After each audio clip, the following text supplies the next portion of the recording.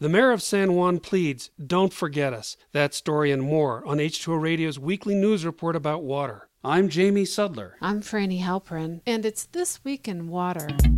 Hurricane Maria hit parts of the Caribbean last week, leaving the area devastated, including the island nation of Dominica and the U.S. territories of Puerto Rico and St. Croix. It was the biggest storm to hit Puerto Rico in 80 years. Both Puerto Rico and St. Croix had been relatively spared by Hurricane Irma, but Maria was not as forgiving. Rescue and recovery could take months, and returning to normal up to a year. On Saturday, the island's main port opened, according to the Associated Press, allowing 11 ships to dock loaded with food, water, generators, and cots. But the humanitarian crisis is growing. Brian Perry, a medical relief worker in San Juan, helping to get hospitals up and functioning, spoke with H2O Radio via Skype on Saturday night. Healthcare is definitely going to become more of an issue as time goes on and resources get stretched, and where the hospitals are able to open back up and become functional. Because a lot of them, their roofs blew off and water just started pouring down through all the floors of some of these hospitals. And once you get water going from floor to floor, you get mold immediately. Perry said that situation can lead to respiratory problems, and sick people can't be in hospitals with mold. Another problem is the huge amount of standing water. The mosquitoes that were here last week were all blown away by the hurricane, but within a week or two, the mosquitoes are going to be just incredible with all the standing water and inability to control them. According to the Washington Post, on Saturday, the mayors of 50 cities and towns met in San Juan and pleaded with the governor for the things they need the most: water, drugs, gasoline, satellite phones, and oxygen tanks. San Juan Mayor Carmen Yulín Cruz told the paper that she would ask not only for Puerto Rico, but for the whole Caribbean, do not forget us and do not let us feel alone. Before Maria ravaged the Caribbean, 2 typhoons struck Vietnam, the Philippines, and Japan. Typhoon Talim hit Japan, killing at least 2 and injuring 40. 640,000 people had been evacuated in areas of Japan before the storm hit. And another typhoon made a direct hit on Vietnam. It was the most powerful storm to hit the nation of 93 million in 10 years. It caused widespread damage to farmlands, homes, roads, and electrical facilities. 9 people were killed, but it would have been much worse if the mandatory evacuation orders had not been followed.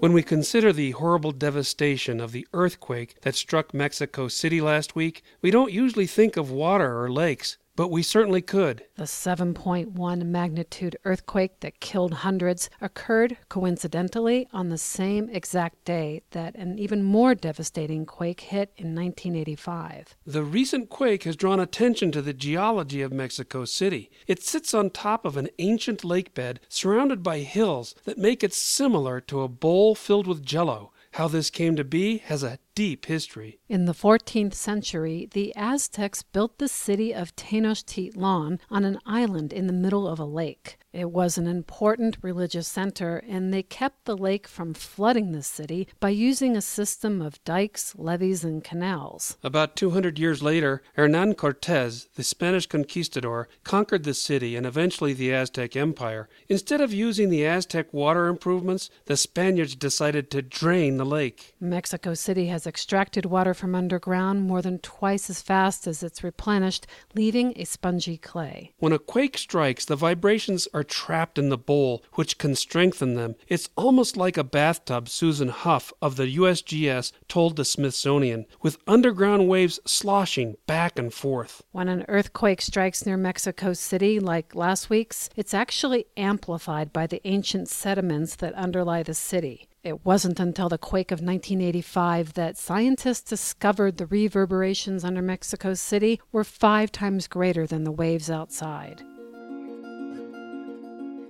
After Flint, Michigan's water source was switched from the Detroit system to the Flint River, lead contamination resulted in a human catastrophe. Now the extent of that crisis is even more serious. The lead pollution resulted in fewer babies being born and more fetuses dying. A new study by researchers at Kansas University and West Virginia University shows that the fertility rate of Flint women dropped 12% and the fetal death rate increased almost 60% after officials switched the source of the city's water. The researchers also found that birth weights of live babies were on average about 5% lower compared with other Michigan children. The Detroit Free Press reports that, according to federal health officials, lead can damage a developing baby's nervous system, causing miscarriages and stillbirths, as well as infertility in men and women. Criminal cases are proceeding against 15 state and local officials for their conduct during the Flint water crisis.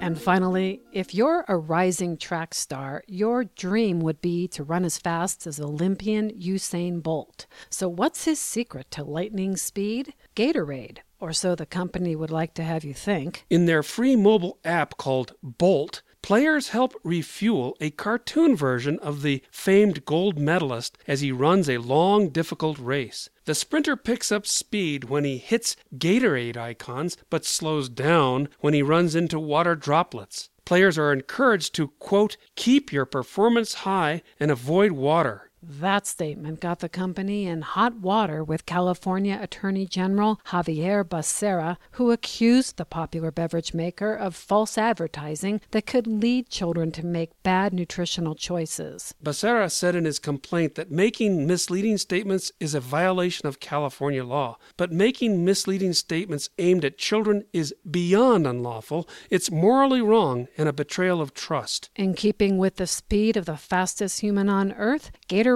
quickly pulled the game and rapidly reached a settlement without admitting wrongdoing. It also agreed to pay $300,000 and promised to stop bad-mouthing water. That's it for This Week in Water. We'll see you next time. This Week in Water is supported by the American Waterworks Association. Water quality experts will present the latest science and research in the field at WQTC in Portland, November 12th through 16th. Learn more at awwa.org/WQTC.